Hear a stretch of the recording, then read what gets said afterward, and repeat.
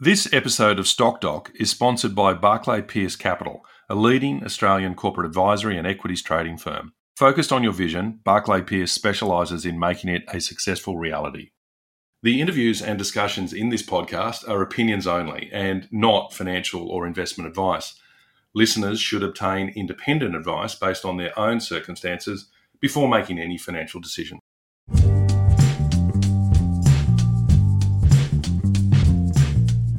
Hi everyone, and welcome to this edition of Stock Doc. I'm your host, Dr. Nigel Finch. And today on the program, I'm speaking with James Tsiolis, who's Managing Director of Aussie software company Netlinkz Limited. And they're listed under the ticker code NET. James, welcome and thanks very much for joining us to the program. Thank you for having me back, Nigel. That's great. Firstly, can you give listeners a very quick snapshot of the size and scale of Netlinkz, say the headcount, the number of enterprise customers, the countries you export to, maybe the market cap today? Sure. So the company itself has a market cap of approximately 120 million today. We have a workforce in Australia of just over 15 people. And then we have our IoT labs that are situated in various jurisdictions around the world. And in those IoT labs, we have a number of headcounts ranging from, let's say, China, where we have well over 90 people working in the lab, through to our lab in India, which has 5 people working in it. And then our latest foray, which is the lab in Athens, Greece, which has 3 people working in it. We've now got 43 enterprise customers, which we've added in the last 12 months. As I said, we're in a number of regions, which is good for the company, and we're continuing to expand. Look, the growth in terms of number of customers has been really impressive. So we want to certainly get to that. But firstly, can you give us the very quick elevator pitch for Netlinkz? So basically, we offer a software-only solution for network and data transmission, and we do that in a very secure way. And more importantly, we offer something that our competitors lag us, and that is throughput in terms of speed and how much data you can actually transmit through our virtual software-based data transmission lines, if you like, to put it in simple terms. Yeah, and I've noticed that's one of the things that you actually publish is your data throughput rates as well. So I want to get to understand all of this, but can you walk us through, perhaps first of all, your enterprise client base and what it is that you do for these clients? So what are some examples of clients and industries that you work in?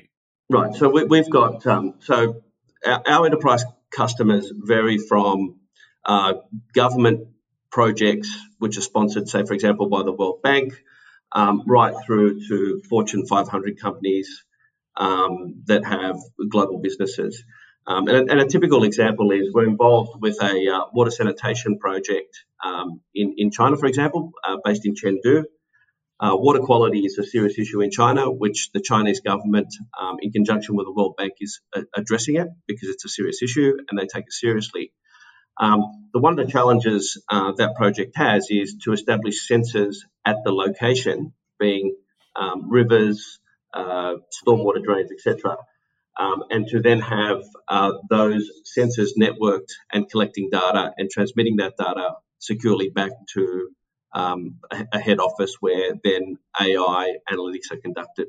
So that's one enterprise customer that we have, and that's a long-term project. Our technology is being embedded in it, so we are actually the network provider for that, and we're working with the sensor manufacturers or providers to actually incorporate their sensor within our technology, which we've done successfully. Another example is we have partnered with Image Deep out of Hong Kong, and they provide camera services. Again, they were looking to secure that the cameras themselves, to protect them from hacking, also to improve data transmission, which we do well because of the throughput. And we've now entered several jurisdictions with them. But the interesting thing with the camera technology is this whole COVID situation that the world's been going through. That's provided a very good source of new business for us, because enterprise, government are all using cameras now as thermal imaging, and they're also using it to manage people flow. And so that's another example of an enterprise customer. I'll do one more, and we're helping a number of companies manage their data transmission, both financial and IP, from head office to manufacturing. Again, they are using the technology because of the throughput and the security.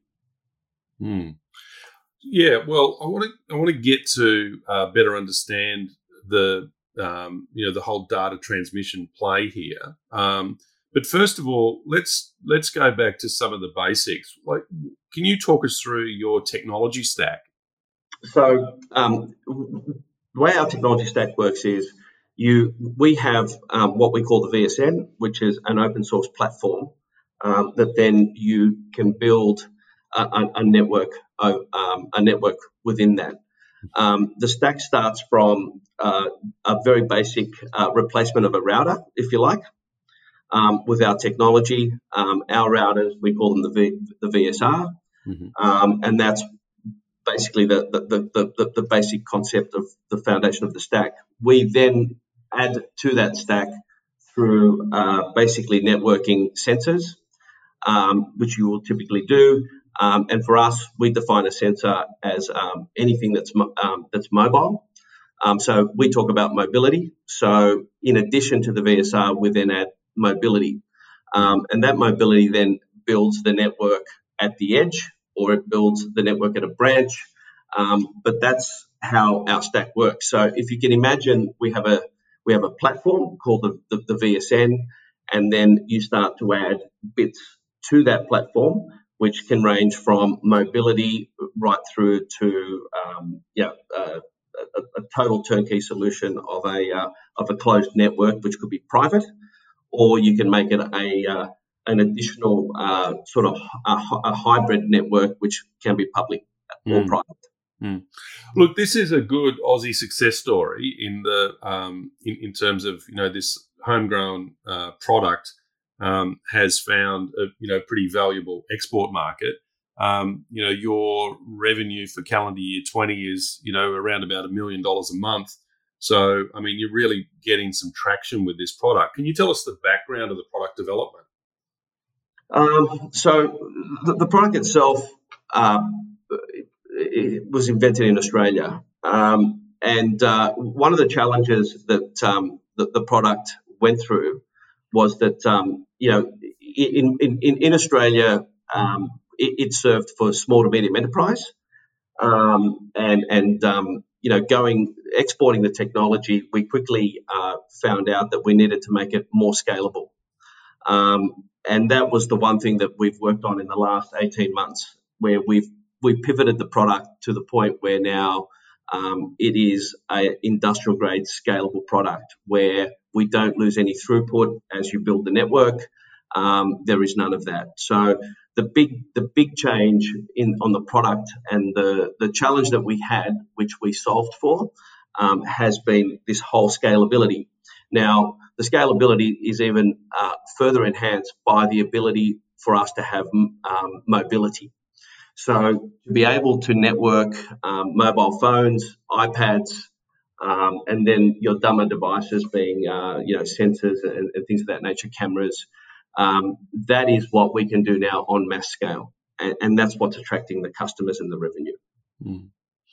So can you tell us what geographic markets that you're currently selling into? So obviously China is a market for us. We've now entered the Malaysian market through our partnership reselling deal with LNS. In addition to that, we also are now entering India, where we're starting to conduct a proof of concept. And likewise, we've gone into Europe via Unisystems that are based in Athens, in Greece, but they have exposure to 26 countries within that region. And in addition to that, we've also gone into Japan. So we've got a pretty good global footprint. And I think our next steps are to localize the product and adapt it for the market conditions and the usage that the specific markets require. Okay. Look, you touched on VSN a moment ago. I just want to go back to this. Can you tell us a little more about the VSN and also the size of the VSN market and what on earth VSN stands for? So why don't we start backwards? So the VSN stands for Virtual Secure Network. And the VSN is an evolution of our technology. And the VSN is the scalable product. And that's our product that we're going to market with. The size of market, depending on who you talk to and its application. And this is where being a software-based solution, which is what the world's transitioning to, you're seeing a significant shift in that opportunity for the company. The size of market that we believe, working with Loftus Lane and doing our research, it's probably 100 billion plus market. And as long as cyber attacks continue as they are, it makes for a very big opportunity for VSN. VSN is also what creates the bridge, we believe, between the cloud migration that companies are undergoing, and then also the challenges they face through what they're doing on the IoT edge, which applies to a lot of manufacturing companies, logistics companies. So we talk about 100 billion plus market, but that's ever expanding. And I think that the VSN is well positioned to take a percentage of that market. And, we're undergoing that now. And, I think in simplistic terms, if we're 2 or 3% of a market that size, then we have a significant business in the long run. Okay. So there's a few interesting developments that are happening in the security market and the data market that perhaps are a little bit easier to spot. One of them that I want to just touch on first of all is this idea about the sort of record increase in the number of cyber attacks. Now, some people are saying that cyber attacks were on the increase during the pandemic year, but do you think first of all, are you seeing an increase in cyber attacks? And if so, is it attributed to the pandemic year, or is this just one of these things where we're seeing the growth is just, burgeoning every year, irrespective of whether we're in a pandemic or not? Yeah, I tend to agree with the latter comment that it's going to keep increasing. Again, people like to draw conclusions to make it an easier proposition. The pandemic year may have seen a slightly higher rate in that increase, but I think in the long run, cyber attacking will continue to increase because the opportunity set for a cyber attacker is actually increasing. So as companies are becoming more and more fragmented in their networks, the opportunity for them gets larger. So every time, we increase our headcount, being a typical company with someone with a mobile phone trying to, get access to the core company network, your actual opportunity set is actually increasing. So the increasing rate is just reflecting the increase in the market. And part of the reason why people concluded the pandemic year was a big one was because everyone was working from home. Yeah. So you had more mobility access or remote access from various devices, which increased the opportunity set for cyber attacks. But that said, there's been a structural shift in the market where people are starting to work from home more and more often. You're seeing a big shift, and that's why I think that growth rate will continue. And as companies, transition to a more IoT, AI-based solution to their network, I think that just makes the cyber attack volumes. I think they'll keep growing at a very healthy rate. Mm. And we're also seeing, to your point about more people working from home, we're also seeing more large enterprises moving to mobile.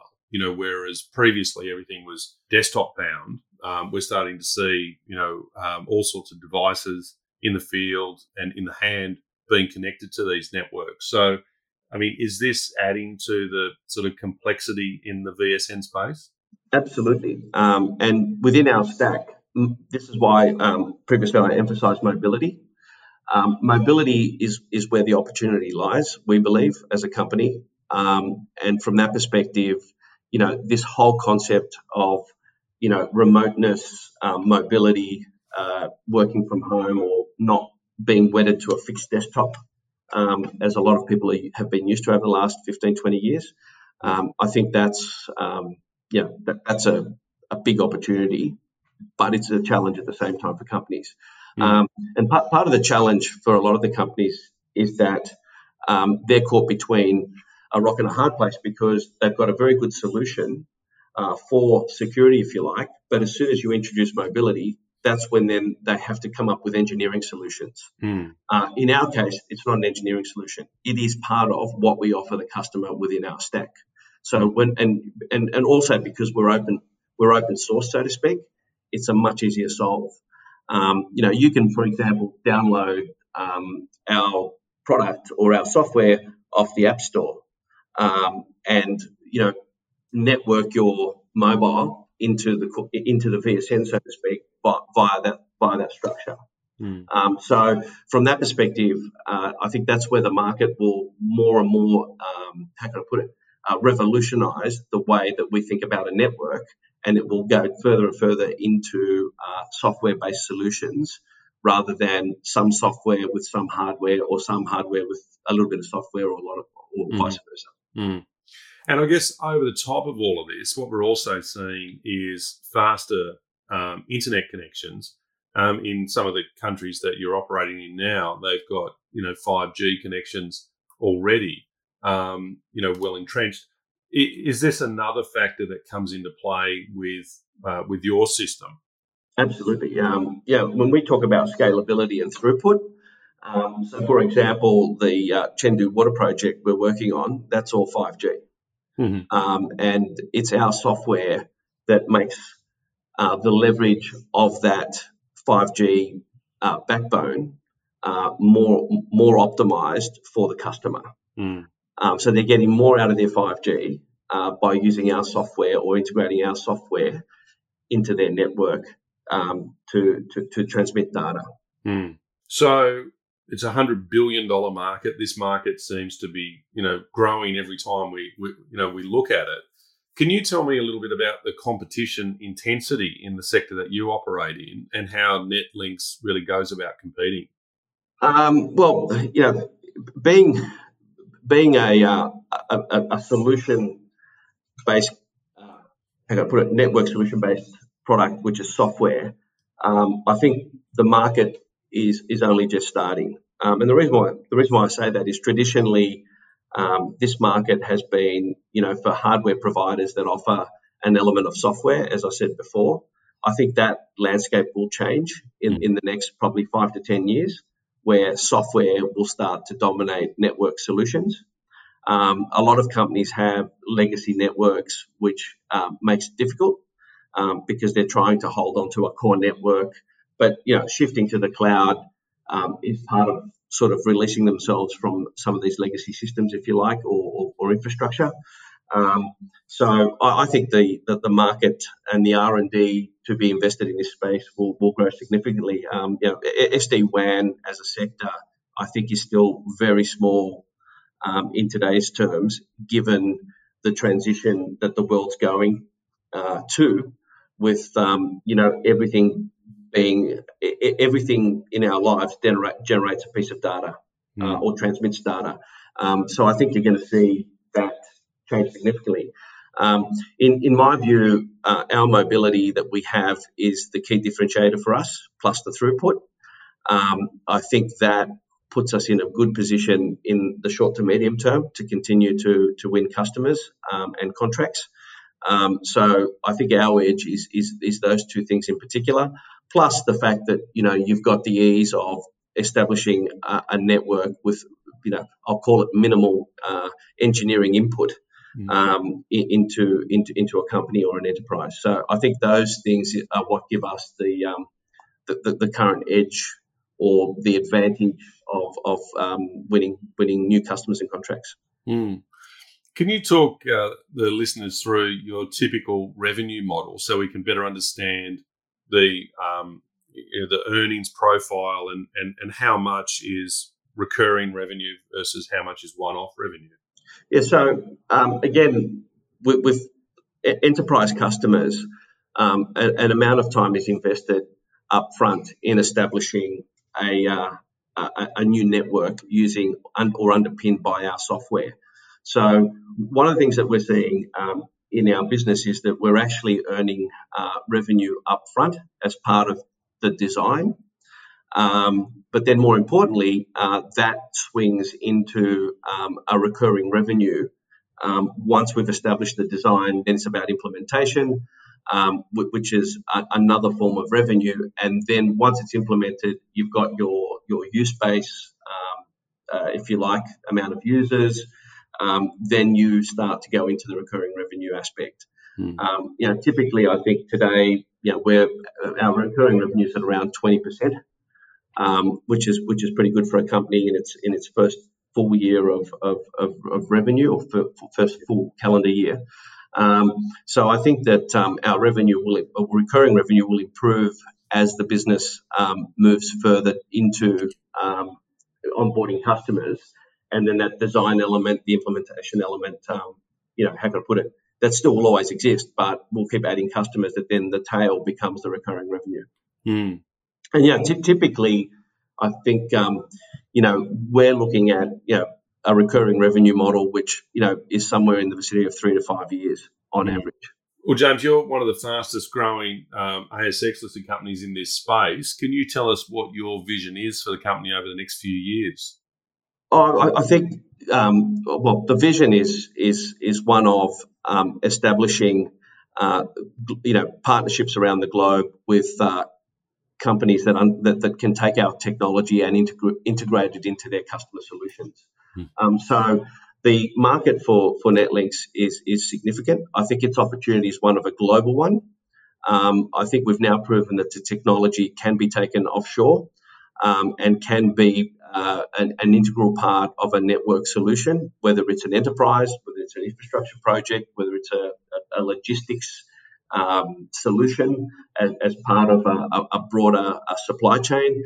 I think the opportunity for Netlinkz is significant. And for an Australian company, I think to export a technology like this, which at the moment I think is competitive and will continue to be competitive, that's the vision, is to go global and to continue to onboard customers. And why should investors be adding you to their watch list? Look, there are a few things I'll say to that. One is we're in the fastest growing aspect of the IT space. IoT, cybersecurity, networking or SD-WAN, that whole space will grow exponentially. As I said before, IoT coming into play, migration to cloud,